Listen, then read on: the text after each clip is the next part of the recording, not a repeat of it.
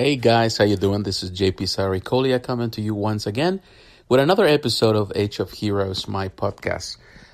Today's episode, I would like to talk about something that I've been thinking I would say for the past couple of weeks. I've been playing recently a lot of fighting games. Kind of get into the groove of things. I used to play a lot of fighting games, years ago. I grew up in the arcades. So I've been playing it. If you have seen some of my videos, I've been doing a lot of streaming of first-person shooters, and streaming is just a part of what I do. I just do it for fun. But I do play a lot of first-person shooters, and I'm a big gamer, so I play a lot of games. And I've been playing first-person shooters for a few years now. It's been a while since I started playing first-person shooters, and I've been doing that I would say for very heavily for the past 5-7 years, which is cool. I do like first-person shooters. I think one of the reasons I got into a lot of first-person shooters was when, actually, I don't know if it was 5 years, 6 years ago, I don't remember. I started playing when Street Fighter 4 came out, the arcade edition. I remember that I pre-ordered that game at my GameStop. So I went to pick it up, and there was a game for the PS3 called Mag, and the guy that was a friend of the GameStop that I used to go, he was a friend, he was a good friend, the manager there, he recommended me the Mag. He says, "Oh, you need to play this game. This is a pretty cool game." It was a massive shooter, for the PS3 where you can play up to 128, players on the same screen at the same time, which was insane. And still to this day, it's insane to think about that amount of players. I don't think no other, not even Battlefield can match to that number. So he recommended it, and I said, okay, let's just do it. He just told me, you need to do it, you need to get it, and I just got it, and I took it home. I can tell you one thing, I got so hooked to it that I put aside, Street Fighter 4 Arcade Edition. I played the original Street Fighter 4, so I played it to death. So I just put it aside, and then I started playing the Arcade Edition. The Mag, and the rest was history. I got really hooked to first-person shooters, online first-person shooters, through Mag. And, of course, after that, I got into Battlefield 3, nonstop. I was just playing nonstop. I put so many hours into Mag. I was so sad when they closed Mag. And I don't know if you ever heard about that game. It was only a PS3 exclusive, but it was just massive. And it was well designed, in my opinion. It was a tough game. You couldn't just simply win. You couldn't run around, like a chicken without a head, just running around like an idiot, just like you do sometimes with COD.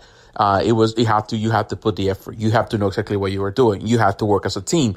So that was, to me, really what prompted me into playing Battlefield. I did play a little bit of Battlefield 2, Bad Company 2, but it was not as intense as I did with Mag. And of course, Mag brought me to Battlefield 3, and I played Battlefield 3 nonstop.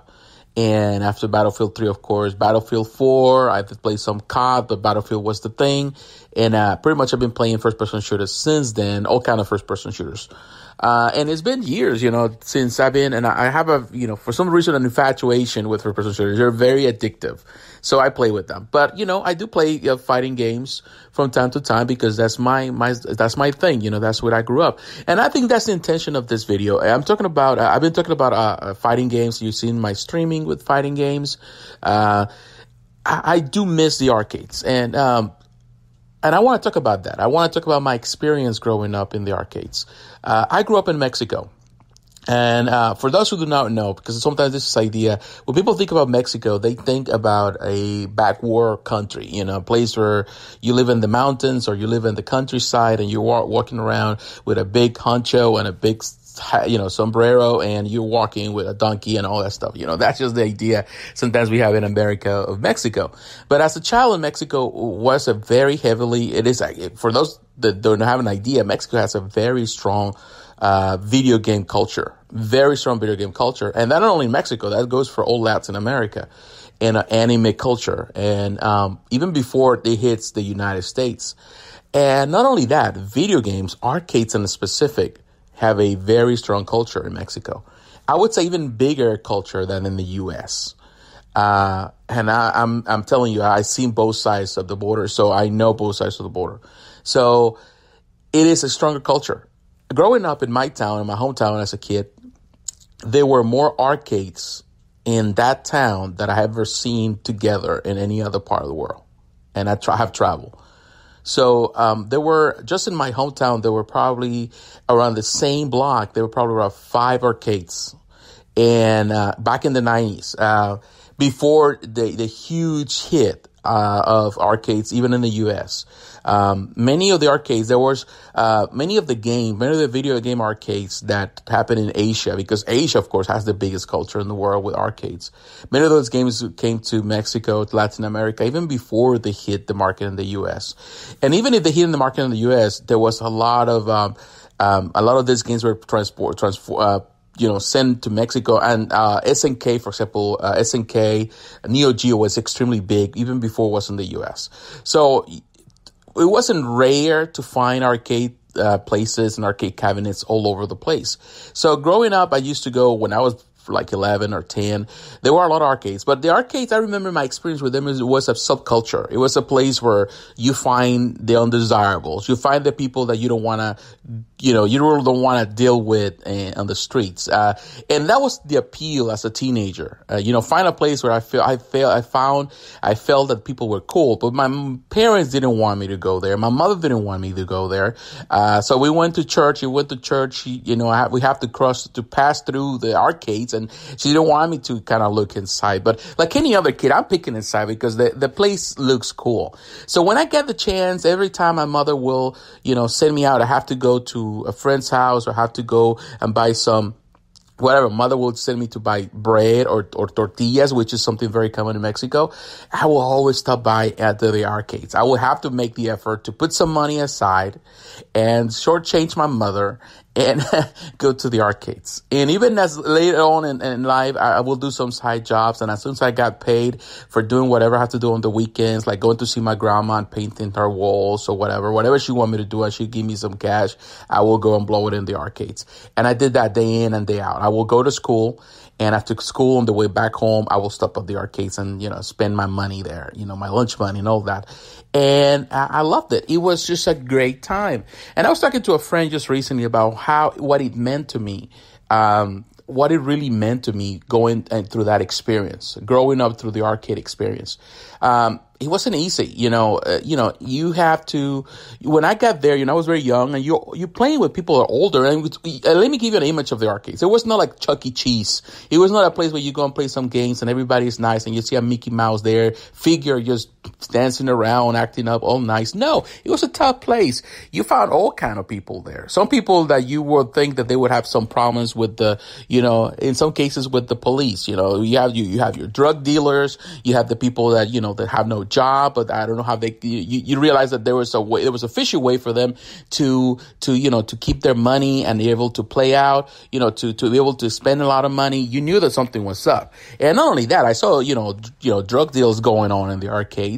I saw, people being busted in the arcades by the police. I saw all kind of stuff in the arcades. You have all kind of people. But the great part of it was that there was a very different group. I saw people that were totally different than my point of view. I saw people, the guys that, the guys that love to the punk rockers. You saw the people that they dress up like they love the hip hop part when it came out back in the 90s. You saw the guys that, there were all kind of people, even with all kind of sexual orientations. It was a still different world for someone like me that grew up in a Christian home. But it was interesting, and it was a place where you can see the world in an open view, and you can learn more about it. And I made a lot of friends. It was an interesting time, and the thing with the arcades is when you go on, not only the experience of the people you're dealing with, people were smoking there. There was no, like now the laws that you're not supposed to smoke indoors. People were smoking. Some of those arcades were really iffy, like you see the people there, you don't know quickly what the heck is going on there, but there's a lot of weird stuff going on there.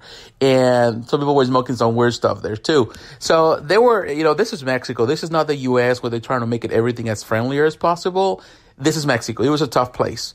But but it was fun, and I played so many different games and so many bootleg video games. I played so many different versions of Street Fighter versions that have never made it to the US, all kind of weird versions in the arcades. And it was fun.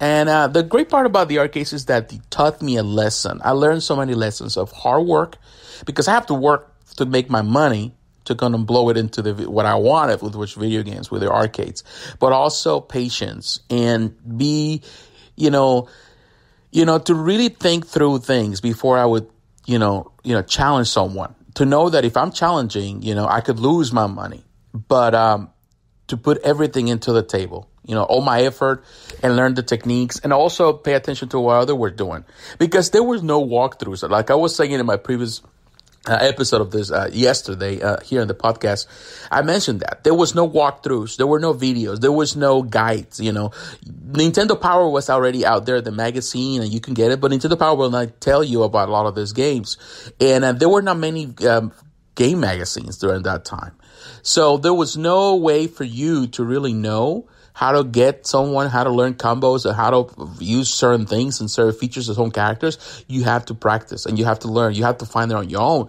It was a eye-opening, because sometimes you're watching someone play a game, for example, Street Fighter. I'm going to use an example. The first time I saw someone using Dhalsim, I always saw Dhalsim as one of the most boring, stupidest character in the game. But I saw this guy managing Dhalsim in a way that I never seen anybody playing Dhalsim.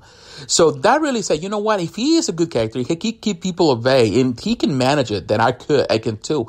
So I started practicing with Dhalsim. I started playing with Dhalsim. And sometimes when you play in the arcade, it's not like you take an arcade for yourself and you play by yourself. No, because at any time, anyone can just bring their quarters and they challenge you. So in between, you're learning with just playing with the CPU, playing against in this case, the game, the arcade, you also have to play with real life people. So you have to learn on the go. So it was interesting. And sometimes I love to go early in the mornings on the weekends, because there was less people. So that means that I could practice more. So in the evenings, when it was really packed, then you can put your skills to the test. And I used to go, I'm telling you, I used to go several times, sometimes throughout the day. And there were a couple arcades that I used to favor over the others.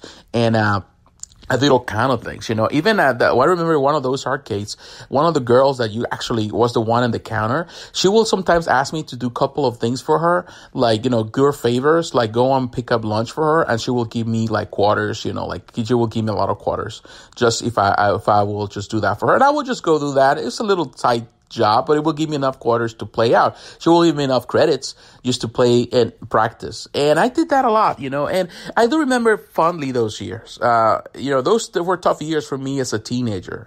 There was a lot of confusion in my life, a lot of challenges, difficulties at school. There was a lot of, actually I got kicked out of a couple of schools because I was a trouble kid, not a trouble kid, but I was, challenged. It was going through challenges like every other kid with authority and all that kind of stuff.